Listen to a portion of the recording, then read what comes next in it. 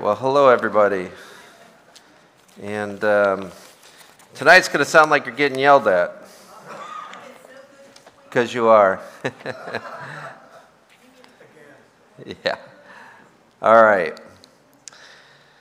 So we are in James chapter 4. I'm very grateful for this chapter. I'm grateful to be able to present this chapter because as I was preparing these notes, which are available to you, hopefully you have them, and online as well, it unpacks so much of what happens in like counseling sessions. So this is like a major group counseling session today in James chapter 4. Okay, so if you do come to see me for counseling, I'm probably going to say, watch the tape. Okay, watch the video or something. This gets to the root of a lot of things, and when the Bible gets to the root of something, it means it's going to dig a little, right? So it's going to dig a little, and you're going to hear James's passion towards it, his zeal towards all this stuff. But I think this could serve to be one of the most helpful chapters we've covered. So I'd like everybody to really just be very introspective about it, because it's so easy to hear this stuff and then think of somebody else that you think it pertains to and go, I sure hope they're listening. But the fact of the matter is they're hoping you're listening, right? So let's just all listen together on it. I already had this knife carved through me with the hours I spent preparing this, so I've done my bleeding. It's time for you to do yours, okay? It's not that bad. It is. It's that bad. All right. Okay. So we'll see how it goes. All right. So let's pray that God will do a faithful work in us through his word. Because, a verse I've been sharing with all the students, no matter if it's my small group, whether it's a lunch Bible study I'm doing or my classes, I've been sharing Romans 10:17 a lot, and you know that verse. It's faith comes by hearing, and hearing the word of God. But you know how things happen where you could be reading this stuff for 30 years and all of a sudden you go, oh, I think I get it now. That happened with Romans 10:17 because I realized that either hearing the word of God or reading the word of God, that is the single number one help of my faith. More than any person I know, more than even my prayer life, the greatest thing to nourish my faith is this word of God. And it says faith comes by hearing the word of God. The more I hear it, the more I believe it. The more I read it, the more I believe it. The more I can carry it into the world and live by it and not offend it. The more I can be true to it and not hypocritical. It really, really is reading the word of God, showing up at church, hearing the word of God. Whenever you can, just having the word of God enter your ears. Hearing comes by the word of God. And one of the woes that Isaiah is told by God to pronounce upon rebellious Israel is, hearing you shall not hear. So God will actually stop your ears from comprehending what you're hearing as a fruit of your disobedience and your unrighteousness. So hearing is precious, right? Hearing the word of God is what builds the faith that keeps you as a branch attached to the vine. So I've heard about these worship leaders who have walked away from the faith. They've written worship songs, they've led people in worship, and now they're publicly walking away from the faith. And one of them was a rapper, Christian rapper, and one of the things that he said was, I've written Christian rap songs for years and years and years, but I've never really, in that whole time of performing and traveling, I've not read my Bible in all that time. And he walks away from the faith. And so I want to say, of course you did. Of course you did, okay? So just sharing the verse that's really meant a lot to me this week, and I've been sharing it with everybody, and you're a part of that group called Everybody, so sharing it with you, okay? All right. All right, you're saying that's not what we paid all this free money for, so get to James already. All right. Let's pray. Father, in Jesus' name we come to you, Lord, and I thank you for a room full of Christians. I thank you for a room full of people who are nourished by your word, Lord, and that's our greatest commonality with each other in this room, is that We've all found your word to be our life, Lord, to be our health, our nourishment, our direction, our guide, our lamp, our light. And God, we pray that this time we spend in your word right here, right now, would mean the world, Lord, to our walk with you. It mean the world to you, Lord, that you would take great delight and joy at our sitting and hearing from you tonight. We pray this through Christ our Lord. Amen. Amen. All right, so chapter 3 finishes. The last two verses of chapter 3 say, but the wisdom that's from above is first pure, then it's peaceable, gentle, willing to yield, full of mercy and good fruits, without partiality and without hypocrisy. Now the fruit of righteousness is sown in peace by those who make peace. So, again, none of these biblical authors are writing chapter by chapter by chapter. They just wrote one flowing letter. It's people later on divided it up into chapters. So the continued flow of James's thought, after talking about the wisdom that's from above and how pure and peaceable it is, his thought continues by saying, so where do wars and fights come from among you? He's saying there's a wisdom that's from above. We should be the people tapping into that wisdom from above. So if we're doing that, the question is, where are these wars and fights coming from among you? Now, these are not international wars. These are not military wars he's talking about. He's using a word to describe the relational trouble that we get into with one another. And it's most often seen, and the deepest wounds happen between people that really care about each other.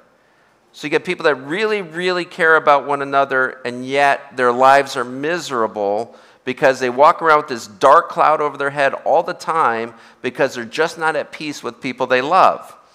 And James is looking at that within the Christian household and saying, where are these fights and wars coming from amongst you?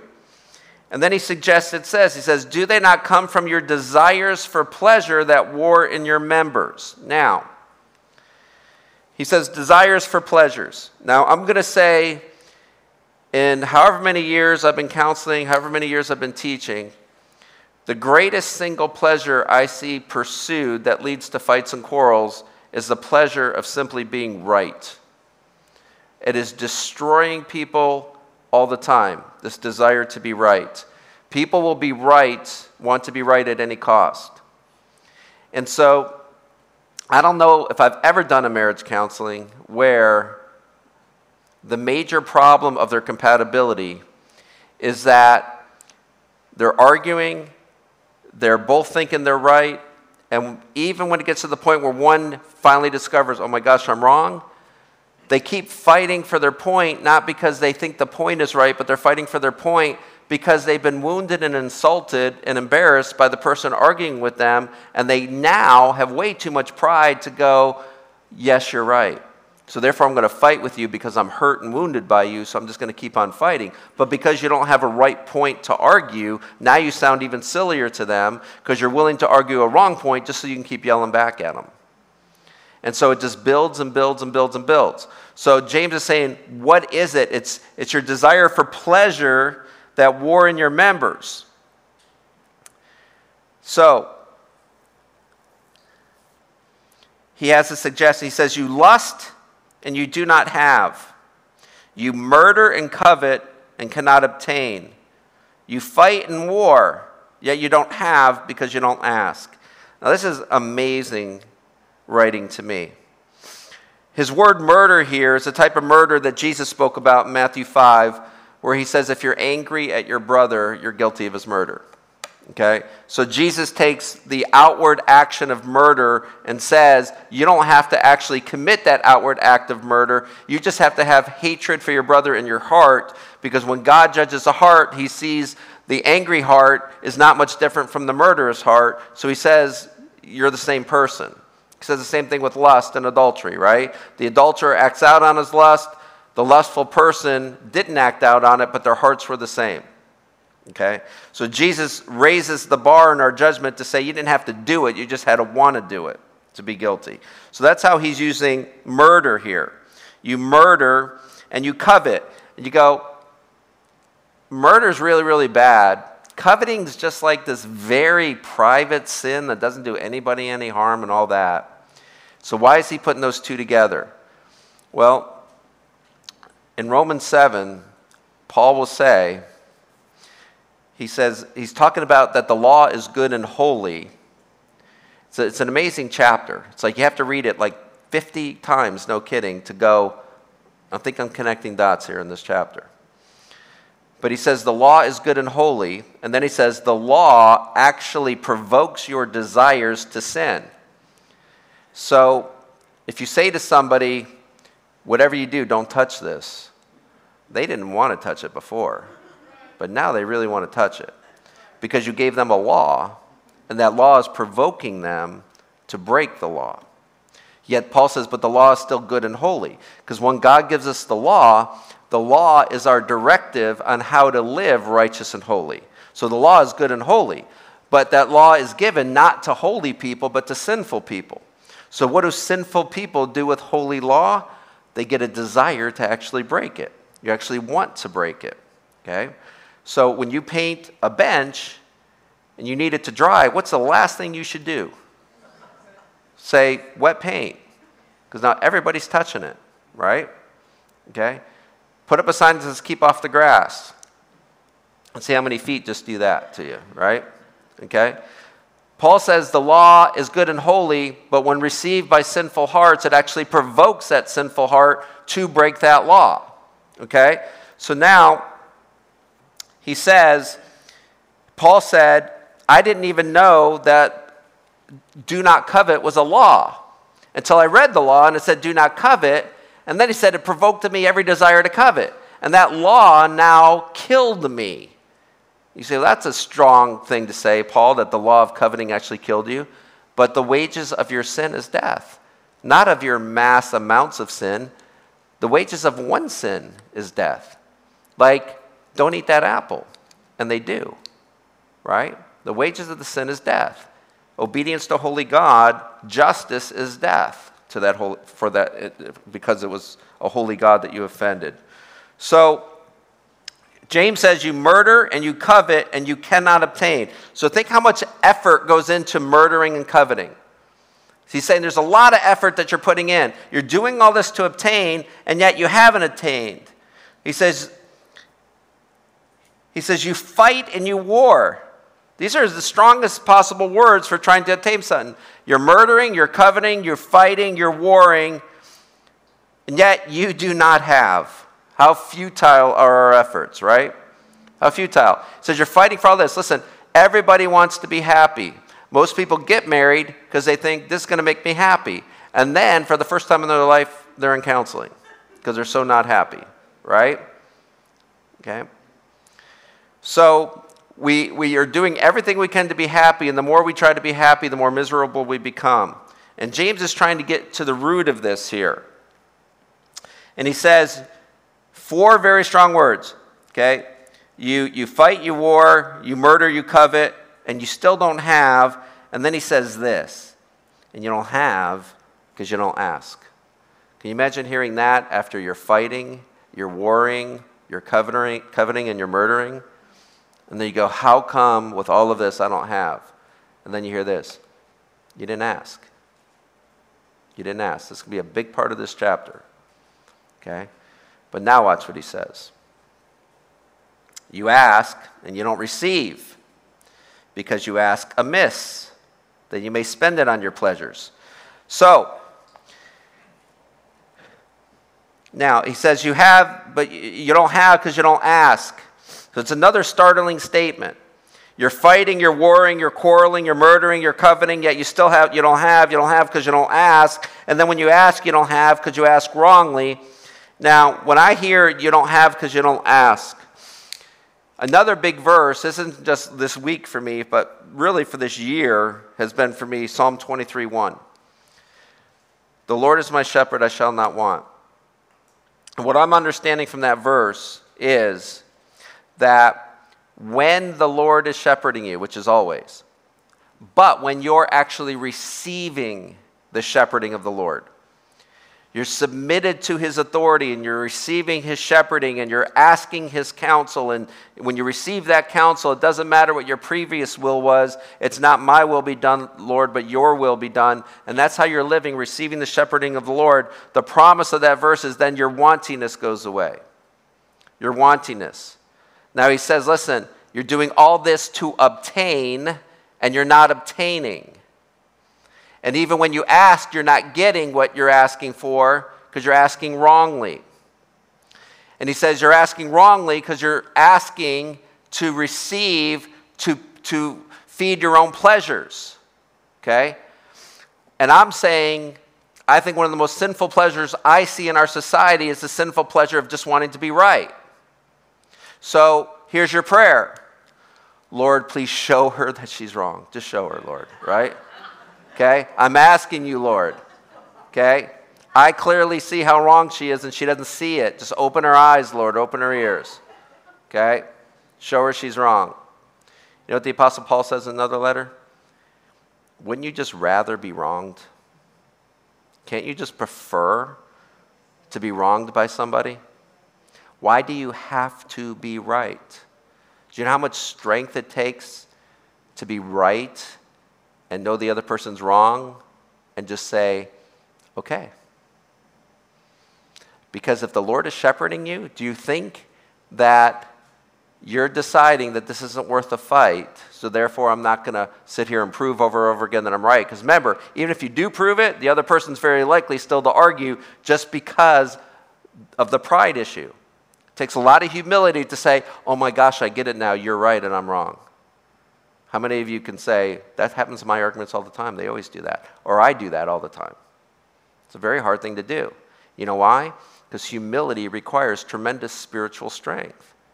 And not many of us have it. Humility requires more strength than anything that it ever took you to win an argument. And that's why nobody does it. Okay? So, the Lord is my shepherd, I shall not want. When you're receiving the shepherding of the Lord, you're going to see that you'll have the strength to be meek and humble, and you'll also have the wisdom to know when this isn't worth, there's a bigger price to pay for showing I'm right than there is just to be wronged at this point in time. There's a bigger price to pay to prove I'm right than there is in just being wronged.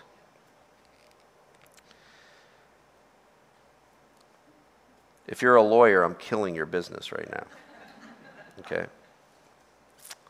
Now, I quote Spurgeon a lot. You get in the book of James commentaries, Charles Spurgeon has amazing things to say about this book. So I'm going to quote him in a second. I wrote in your notes, here's a spiritual law. God does not give unless we ask. If we possess little of God in his kingdom, almost certainly we have asked little. Here he is. Remember this text. Jehovah says to his own son, ask of me and I'll give thee the heavens, that should say heaven, not heathen. And I will give the heaven for thine inheritance and the uttermost parts of the earth for thy possession. He says to his own son, ask of me and I'll give it to you. So Spurgeon says, if the royal and divine Son of God cannot be exempted from the rule of asking that he may have, you and I cannot expect the rule to be relaxed in our favor. Why should it be?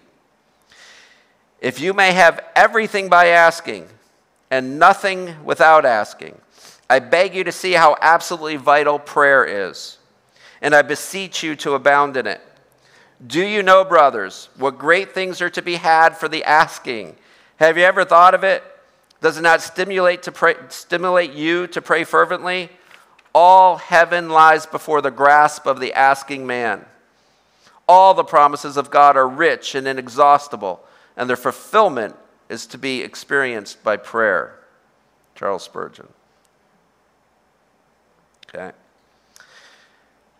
So he says, verse 3, you ask, you do not receive, because you ask amiss to spend it on your pleasures. Even at the point of our being humble enough to ask, we still have to battle the sin within us because we learn that we have pursued happiness through selfish means. That's what asking him rightly will show us. You're asking out of a selfish means. So we understand that we should ask God, but we may still only be asking so that our selfish pleasures will be satisfied through God. So James says we don't receive in these types of instances. Back to Charles Spurgeon. When a man so prays, when he prays selfishly for his own pleasures, he asks God to be his servant and gratify his desires. Nay, worse than that, he wants God to join him in the service of his lusts. He will gratify his lusts, and God shall come and help him to do it. Such prayer is blasphemous, but a large quantity of it is offered, and it must be one of the most God-provoking things that heaven ever beholds. Now, when James says, you ask to spend it on your pleasures, that word spend is the same word we see with the prodigal son in 15:14, when it says he spent all his father's inheritance on his own pleasures.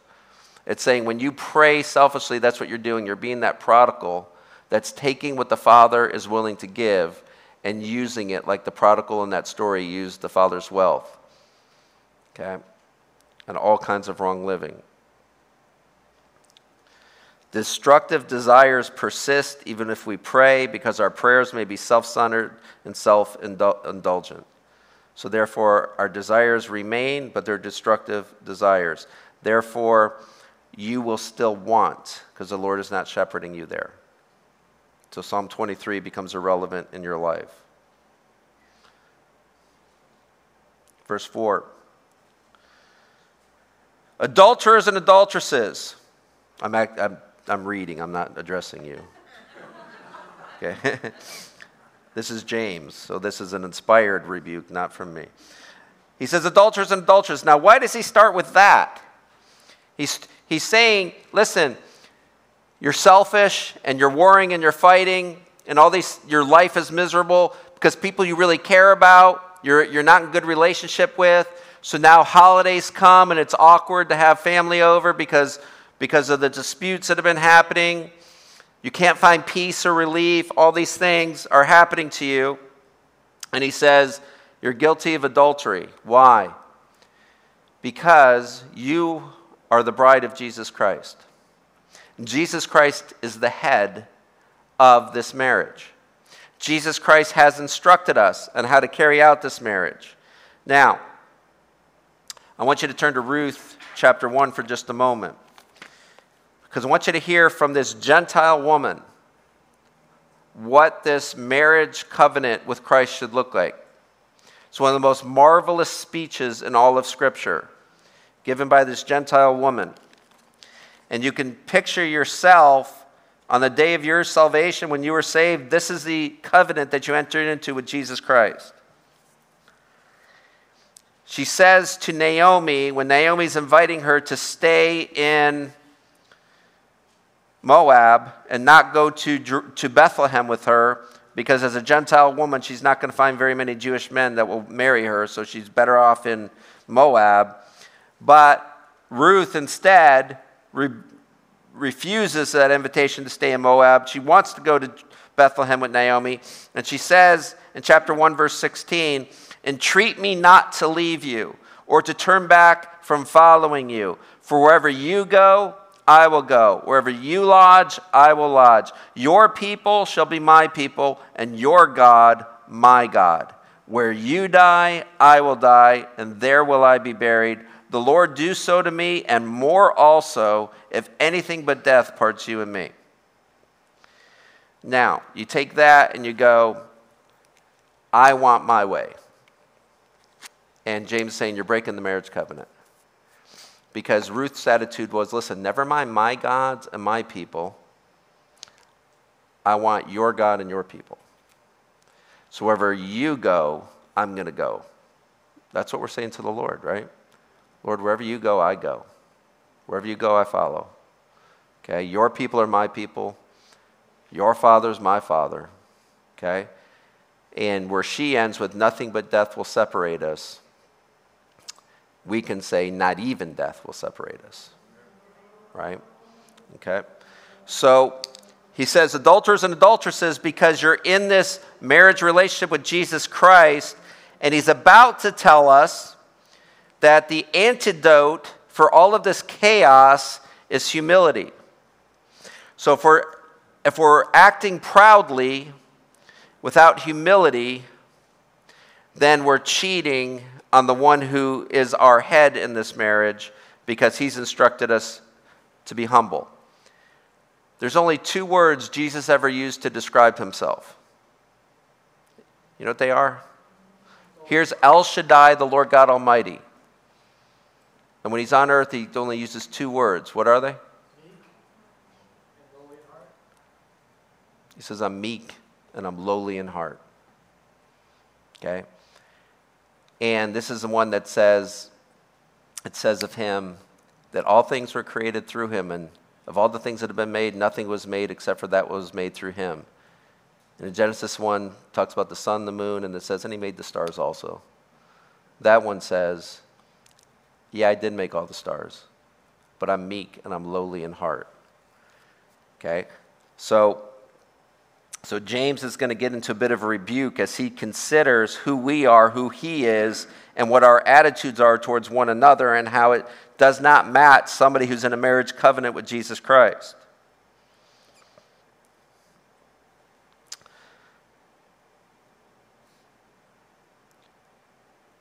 So in verse 5, in verse 4 it says, adulterers and adulteresses, do you not know that friendship with the world is enmity with God? Whoever therefore wants to be a friend of the world makes himself an enemy of God. You see, the world is very, very much about winning and being right. You walk into any bookstore, you look through Amazon at books, and a great majority of self-help books where you can help yourself and be better person and all this, are all going to be about somehow you winning, somehow about being right, somehow about obtaining and getting. And all of that is friendship with the world. Okay? All of that is friendship with the world. You can have all that if you've received it, if the Lord has called you to it and you've received it. Okay? But it's way too easy to get to the top of ladders if other people are the rungs that you're stepping on to get there. Okay? So whoever wants to be a friend of the world makes himself an enemy of God.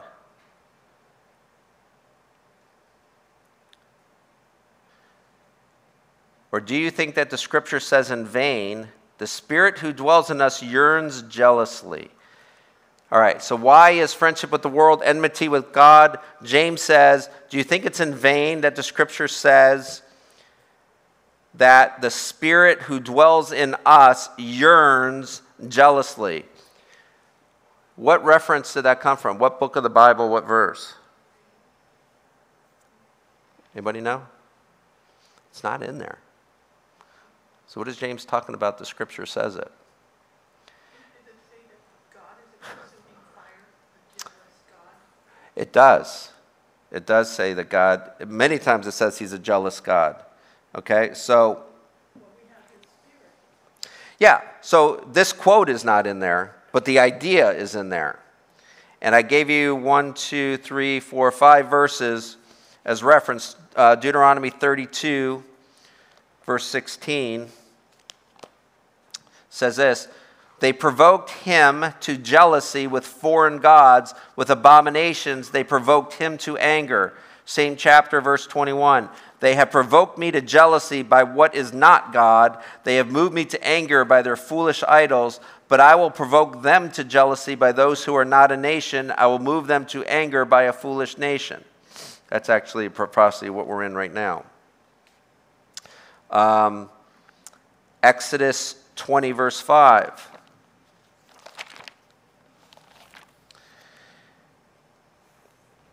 You shall not make for yourself a carved image, any likeness of anything that is in heaven above, or that is in the earth beneath, or that is in the water under the earth. You shall not bow down to them or serve them. For I, the Lord your God, am a jealous God, visiting the iniquity of the fathers upon the children to the 3rd and 4th generations of those who hate me, but showing mercy to thousands, to those who love me and keep my commandments.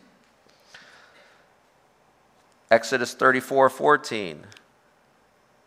For you shall worship no other God, for the Lord, whose name is jealous, is a jealous God. Zechariah 8:2.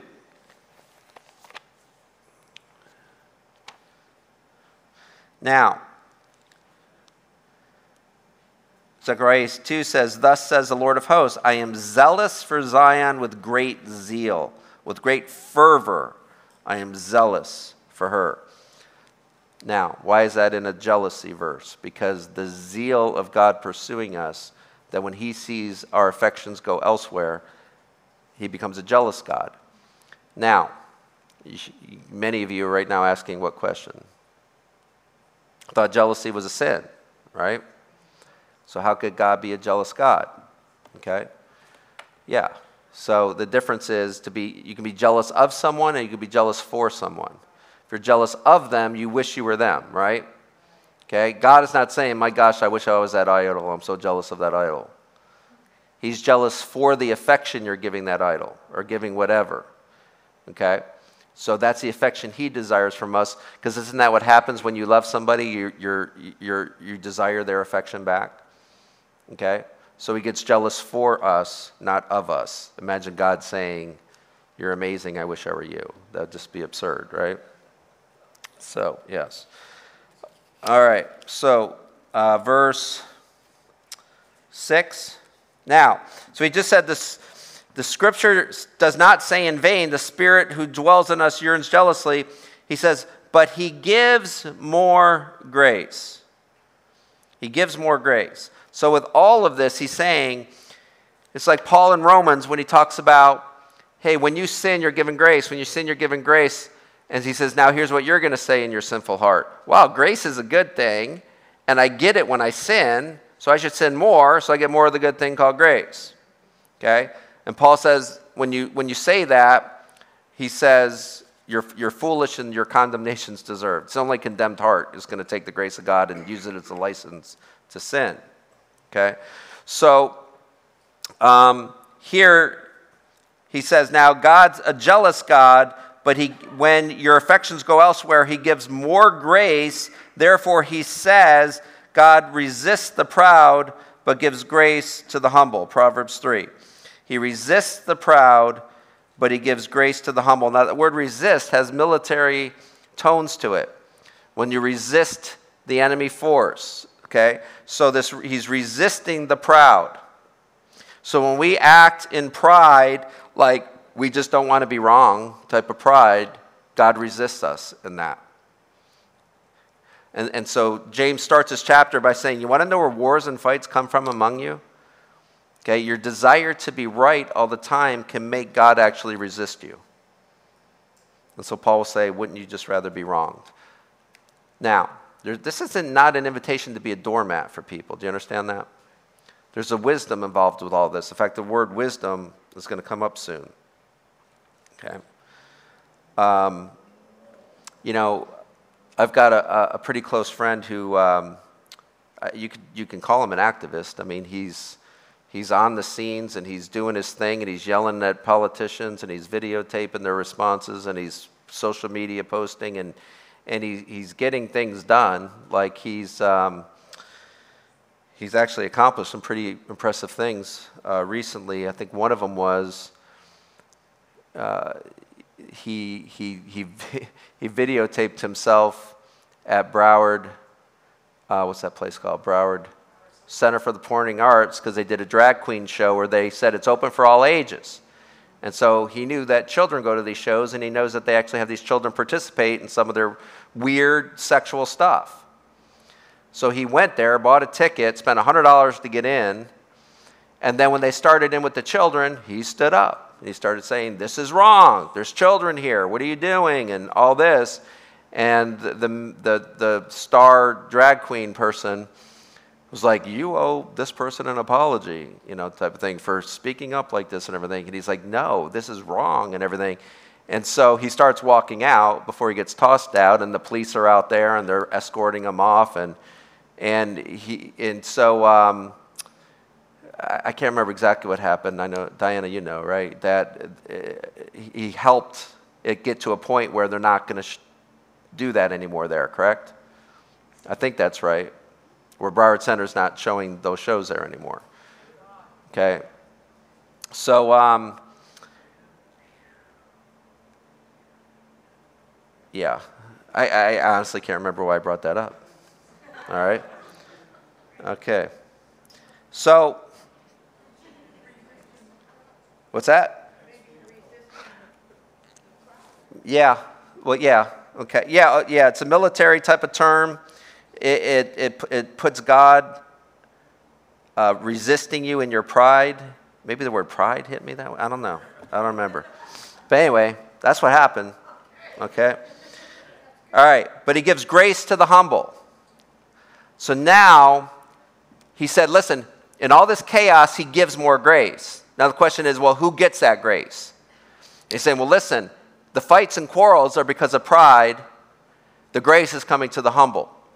So if you want to straighten out the fights and the quarrels that are amongst you, you're going to have to humble yourself.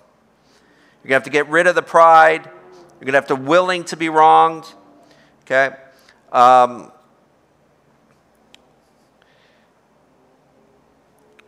think it was Diana's mother actually was famous for saying, you know, as far as like crossing the street and things like that, say, well, I have the right of way. I said, yeah, you could be right, but you could be dead right sometimes, right? Okay, you could be right, but you could be dead right. Okay? So I'd rather be wronged and not get hit by the car, right? You can have the right of way, even though it was mine, because I choose the better I choose to keep on walking and living and all that stuff, right? So he resists the proud, but he gives grace to the humble. So we're given the antidote to our poisonous nature. It's the very thing that's most contrary to our nature is humility. Okay? By our very nature, we feel pride. We feel proud. Okay? Not the good type of pride that you take in somebody who's accomplished something, but the pride that says, how dare you, don't you know who I am? The kind of pride that says, you shouldn't talk to me like that. The type of pride that says,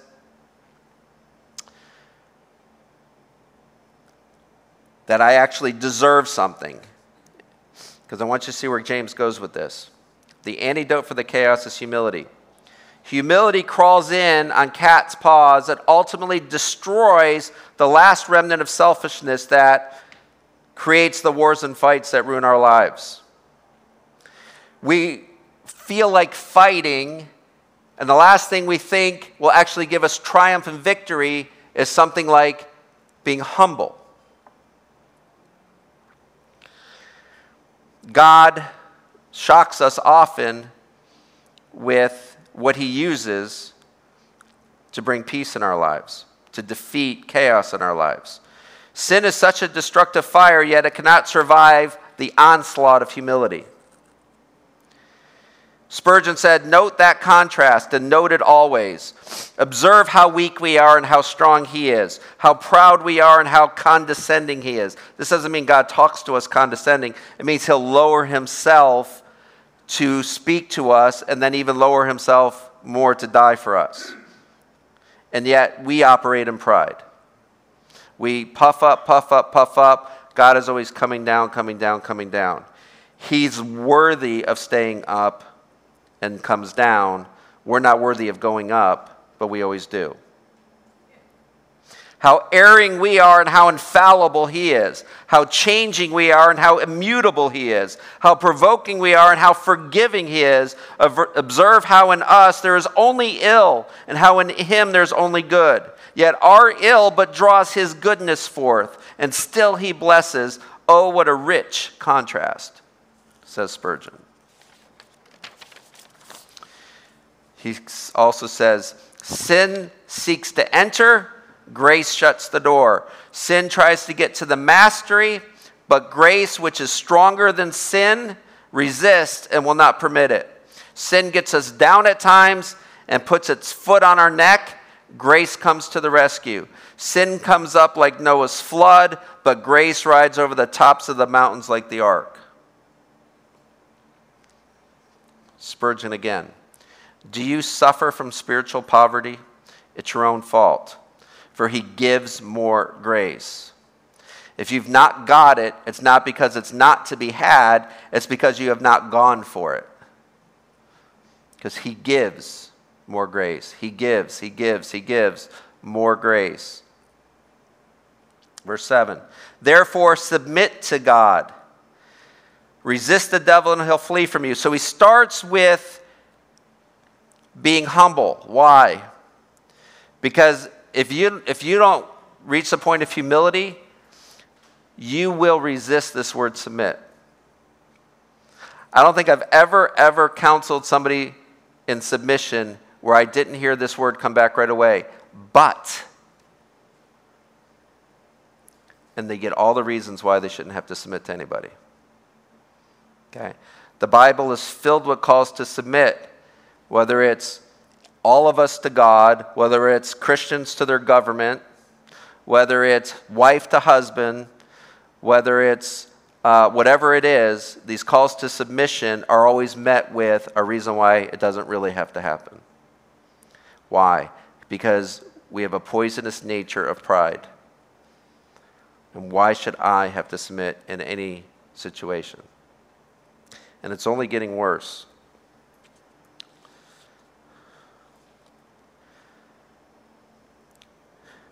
So he begins with a call to humility before he commands our submission. Submission within its proper contexts are great exercises in humility.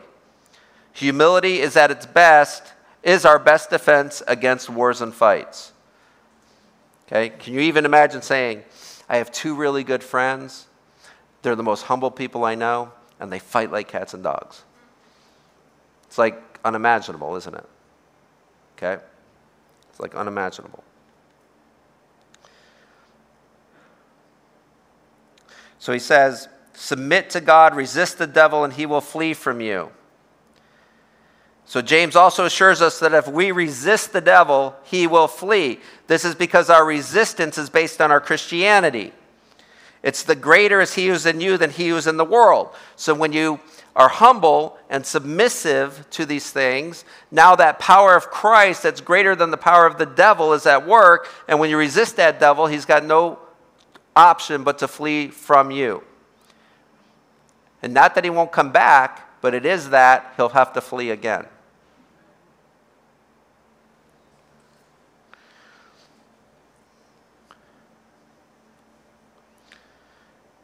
Spurgeon again. It's a wonder that the world does not submit to God. I have heard much of the rights of man.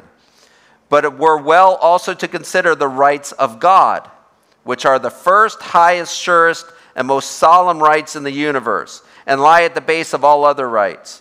Alas, great God, how art thou a stranger, even in the world which thou hast thyself made? Thy creatures, who could not see if thou had not given them eyes, look everywhere except to thee. Creatures who could not think if thou had not given them minds, think of all things except thee. And beings who could not live if thou did not keep them in being, forget thee utterly. Or if they remember your existence and see your power, they're foolhardy enough to become your foes. If God were a tyrant, it might be courageous to resist him, but since he is a father, it's ungrateful for you to rebel.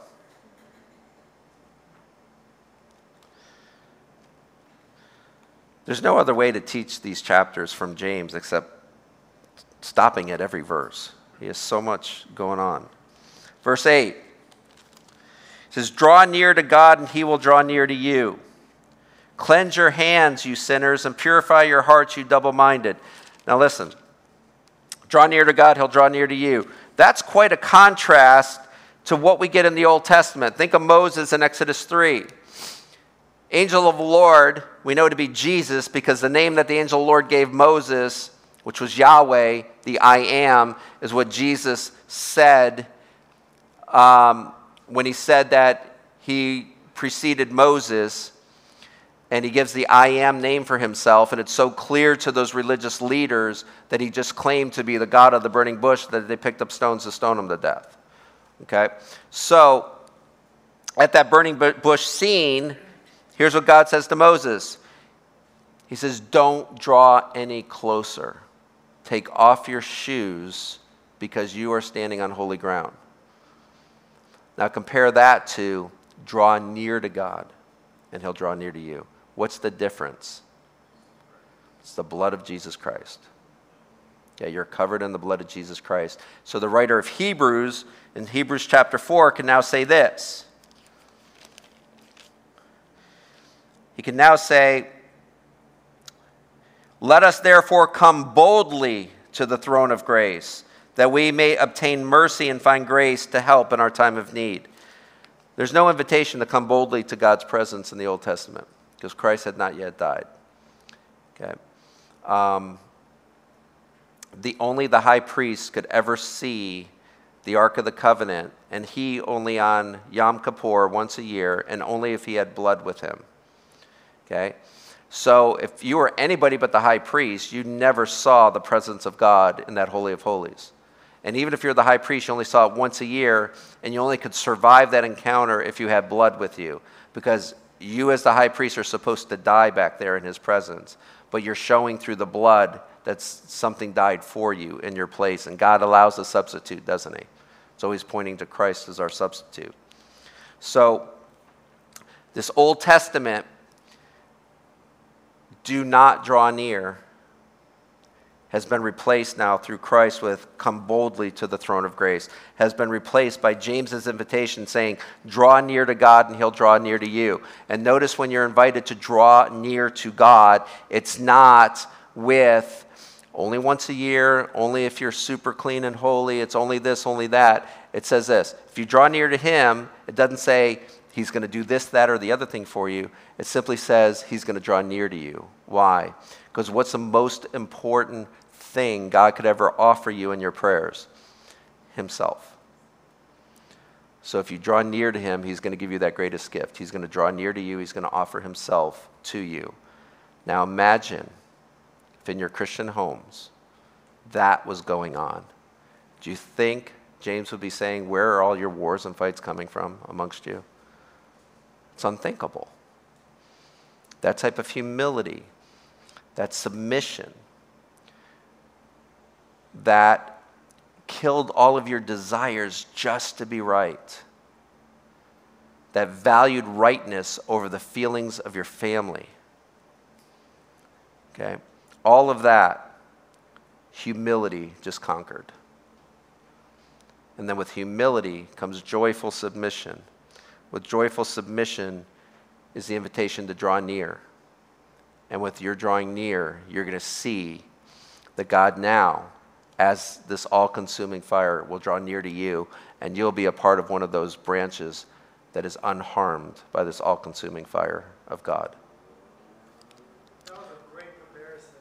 James 4:8 and the burning bush. Awesome. Feel free to comment in the middle of the study if you'd like. Yeah, that'd be fine. Okay, good. All right, good. Awesome. Yeah, we'll just make this a back and forth thing. We could do that too. It'll be back and forth in just a moment. But thank you. That's very sweet of you. Yes, okay. All right. Now, cleanse your hands, you sinners, and purify your hearts, you double-minded. Now, what do you think he has in mind here? I think he's thinking of Psalm 24. In Psalm 24, you're going to love this, Elliot. Be ready to compliment me. Yes, there we go. You changed the whole dynamic of the study. Psalm 24 says this, who may ascend into the hill of the Lord? Who can draw near? Who can go up the hill of the Lord? Or who may stand in his holy place? It says, he who has clean hands and a pure heart. So what does James tell us? Clean your hands, you sinners, and purify your hearts. He's inviting you up the hill of the Lord, isn't he? He's inviting you up the hill of the Lord. Let's draw near with clean hands and a pure heart. So your hands are your outward actions. Your heart is your motivation for those actions. Because we know from Matthew 7, those awful verses that talk about Lord, Lord, didn't we do this good work, that good work for you? And Lord says, I'm going to say to them, depart from me, you worker of evil, I never knew you. Why? Because they had clean hands. They were doing. They didn't have pure hearts. They were, look at me, look at me. Look how good I am. Okay? So now the invitation to ascend the hill of the Lord is cleanse your hands. Do good things, but do them for the right reasons. Purify your hearts. So don't sin. It dirties your hands. Don't be hypocritical and double-minded about what you're doing. Don't do the outward action when the inward motivation, people don't know what it is. They think you actually are a good person for the good thing that you're doing, but you're actually performing for other reasons. So don't be double-minded, hypocritical. So now in verse 9 and 10, he's going to give you what the prophets, it's an oracle of the prophets. This is how the Old Testament prophets would command repentance among the people. He says, lament and mourn and weep.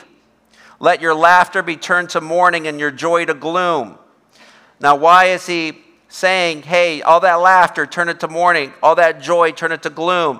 Because in the call to repentance, and the call to people who are at war and fighting with each other, people that are covetous and angry, he's saying that laughter that you're enjoying is coming from a wrong heart. So turn that laughter now into mourning. The joy that you're experiencing from your victories are evil. So turn it to gloom. So humble yourselves in the sight of the Lord, and he will lift you up. That's a common theme in Scripture. If you humble yourself, God will exalt you, right? If you exalt yourself, God's going to humble you. So I like to think of the Pharisee and the tax collector all the time. They go into the temple to pray. The Pharisee's like, thank you, Lord. You made me a good man. You put me in a good spot. I have good things. Thank you, you didn't make me like that man. Where all of society was said, that tax collector is a disgusting rodent. He definitely doesn't have a pure heart or clean hands. But meanwhile, the tax collector is praying, saying, I know I'm a filthy rodent. And I'm asking you to have mercy on me, Lord, because I'm a sinner. And Jesus says that man went home justified, not the Pharisee. Because he humbled himself, so the Lord's going to lift him up. This man lifted himself up, and the Lord is going to humble him.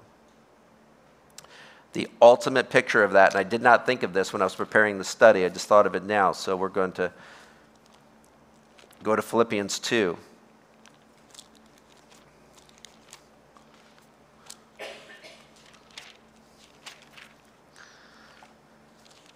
It's the ultimate picture of what we're talking about here. Philippians 2, starting in verse 5, it starts by saying this: let this mind be in you, which was also in Christ Jesus. Be like-minded with Christ Jesus. What's the mindedness of Christ that we're to imitate? It says, who, talking about Jesus, being in the form of God. Can you exalt anybody any higher than that? He's in the form of God. He did not consider it robbery to be equal with God. Did you ever hear Jesus say, do what I said because I'm God and I said so? Because you do that as parents, don't you? Do it because I'm your mother and I said so. God never did that to us, did he? Jesus never did that. Do it because I'm Jesus and I just told you to. All right, so he says it did not consider it robbery to be equal with God, but made himself of no reputation. Can you imagine that? It's so against our nature, isn't it? Make yourself of no reputation, taking the form of a bondservant. Who's this? El Shaddai, the God Almighty, the creator of the heavens and the earth. Taking the form of a bondservant and coming in the likeness of men. I forget who said it now, so I can't give them credit for it, but somebody smarter than me said, it is more appropriate for a man to become a worm than for God to become a man. We are closer to wormliness than he was to being a man. He had to condescend more to be man than we would have to be a worm. And being found in the appearance as a man, he humbled himself, as if that weren't enough. He humbled himself and became obedient. Now, who could the creator of the heavens and the earth ever be obedient to? Doesn't say himself. It says he became obedient to death. The very curse that he had to put on man, he now becomes man and becomes obedient to the very curse that he put on man. There's no hypocrisy in him, is there? Okay? Yet, death comes as a wage for sin, and yet he's sinless, and he's still taking it upon himself. Why? Because he's being a bond servant to his Father. In Psalms, I can't remember where, because now I'm really free-winging this thing. But in a psalm it says this, Jesus doing the speaking in Psalms to his Father. He says, sacrifice and offering you no longer desire. He sees what the heart of the sacrificial system is not sincere. He says, sacrifice and offering you don't desire, but rather a body you prepare for me. Can you imagine that? This whole sacrificial system isn't cutting. You desire to prepare a body for me to be that sacrifice. Okay? And Jesus will say in Isaiah says, Jesus says at that point, I heard that. You gave me the ear of a disciple, and I heard that, and I did not turn my back. So he hears about this. He doesn't turn his back on his Father. He says, but rather I gave my back to those who would strike me. Okay? He's humbling himself as a bondservant, even to be obedient to the point of death, even the death of the cross. It's not like his Father said, listen, you got to go and die for them, but I'll give you 90 years, and in 90 years you're going to sit in a rocking chair and fall asleep, and you're just not going to wake up. It'll be very peaceful and calm and painless. He didn't say that, did he? He said, even the death of the cross is what he'd be obedient to. Therefore, where's some of my longtime students? Why is it there? What is it for? Always ask that when you see that word therefore. You have to know what you just read if you're going to understand what you're about to read. So because he so humbled himself, therefore, God also highly exalted him and given him the name which is above every name. Now, the name that was above every name to this point in time was what name? Yahweh. It says he has the Yahweh name. But now, what does Paul do with that Yahweh name? He says, so that at the name of Jesus, every knee should bow, of those in heaven and those on the earth and those under the earth, and every tongue should confess that Jesus Christ is Lord, to the glory of God the Father. So Jesus starts at the highest point. He was willing to go down to the very lowest point, and because he was willing to do that, God brought him up to the very highest point. And he says, I will give you the heavens and the earth as your inheritance. Okay. All right. James. So James puts it this way. Draw near to God, he'll draw near to you. Cleanse your hands, you sinners. Purify your hearts, you double-minded. He's inviting you to ascend the hill of the Lord, but you have to repent. So lament and mourn and weep. The laughter that came from your poisonous heart, let it be turned to mourning. The joy you receive from being right all the time, let that turn to gloom. Humble yourselves in the sight of the Lord, and he will lift you up. Verse 11.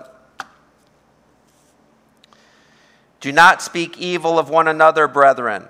He who speaks evil of a brother and judges his brother speaks evil of the law and judges the law. But if you judge the law, you're not a doer of the law, but a judge. Okay, a couple things. One, this Greek word for to speak evil is the word katalelia. Now, katalelia describes the sin. Okay, you ready for conviction? He says, listen, don't speak evil of one another. Well, who are these evil speakers? Katalelia are the people who gather in small groups, in whispers, to pass on private or harmful information about another to destroy their good name without the person there to defend themselves. The Bible calls them gossips. It's katalelia. So he says, don't gossip, brethren. He who speaks evil of a brother and judges his brother speaks evil of the law and judges the law. Why? Because if you're speaking evil of your brother, this is their brother. That means Christ died for this person, and he's accepted that. He's humbled himself. He's received the Lord as his Savior, and now you're speaking evil of him.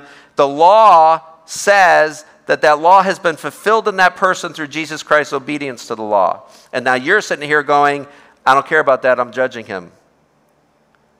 I'm talking evil of him. Okay? So all the bleeding that Christ did for him, for his forgiveness, I'm ignoring, and I'm now charging him with wrongdoing myself.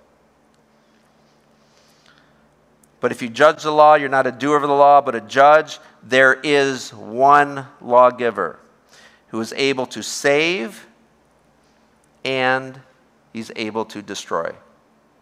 So who are you to judge another?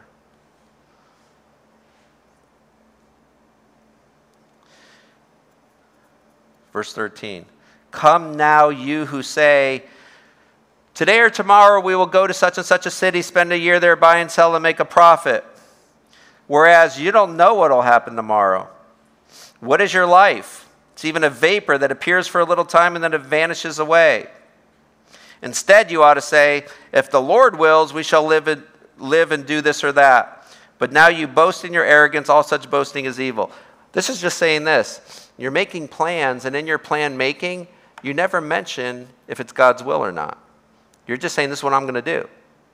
Now, that doesn't seem so serious, but let's look at the Apostle Paul. Acts 18, verse 21. Apostle Paul says this. I must by all means keep this coming feast in Jerusalem, but I will return again to you, God willing. 1 Corinthians 4:19.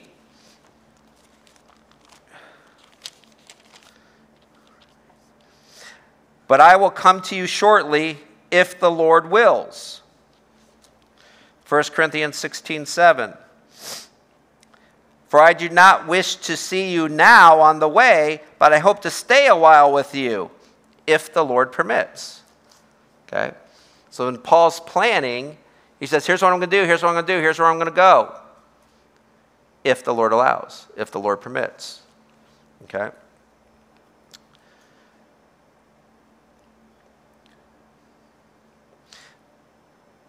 So when we make plans without consulting God, yet we're people who don't even know what will happen tomorrow. So we're assuming upon a tomorrow that we haven't been promised.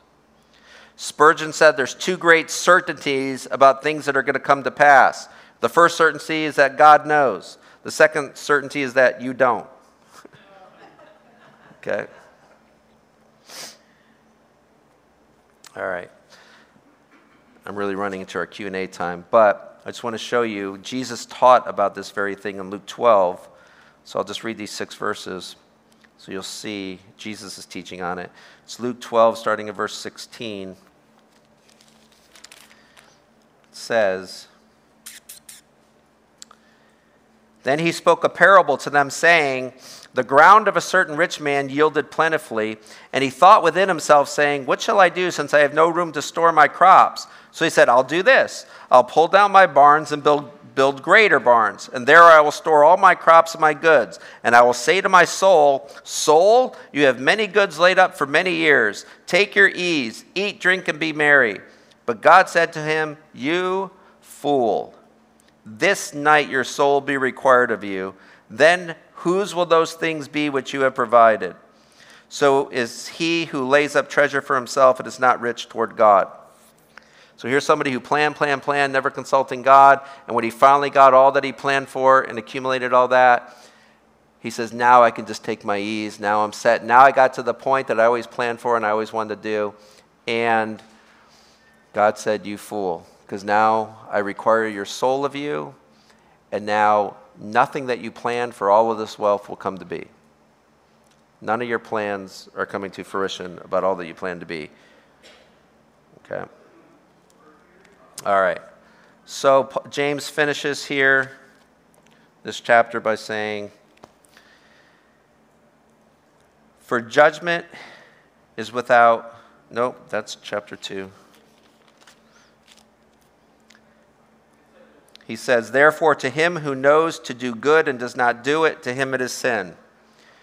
So now he says, it's not just the sins of commission that you actually commit that are charged against you. It's sins of omission. Good things that you know you should have done and you didn't do. You omitted doing those good things. You're charged with sin there. And Jesus will teach, to whom much is given, much has been required, right? So we've been given whatever we've been given. And with that, God has expectation on what we do with what we've been given. There's a lot of good to be done. And if we don't do that good that's to be done, then that's sin. That's why you probably heard me say, you weren't saved for your benefit alone. You've been saved for the benefit of the many. Many people should benefit from the fact that you receive salvation. Okay? That you've received salvation. All right, let's pray. Our God in heaven, we come to you in Jesus' name, Lord, and Lord, we're all been involved with these fights and quarrels. Some of us are still in them. Some of us have not talked to family members in long, long periods of time, Lord. And I just pray that your word, Lord, faith comes by hearing the word of God, that our faith has been increased, that we have been strengthened to do right things, Lord. And amongst those right things is to walk humbly before you. Because, Lord, if you give us tomorrow, tomorrow's a gift that you've given us. We haven't earned it. We haven't deserved it. We haven't created a right for it. It's simply that you've allowed us to experience it. And in that experience of tomorrow, if you've given it to us, we pray that we will be found doing the good that you have for us to do. We pray that we will be seeking humility, Lord, above any pursuit of being right. We pray that you would heal, Lord, our relationships through our obedience to your word. We pray that in humility, Lord, you would see increased submission to the relationships that you have us submitting to.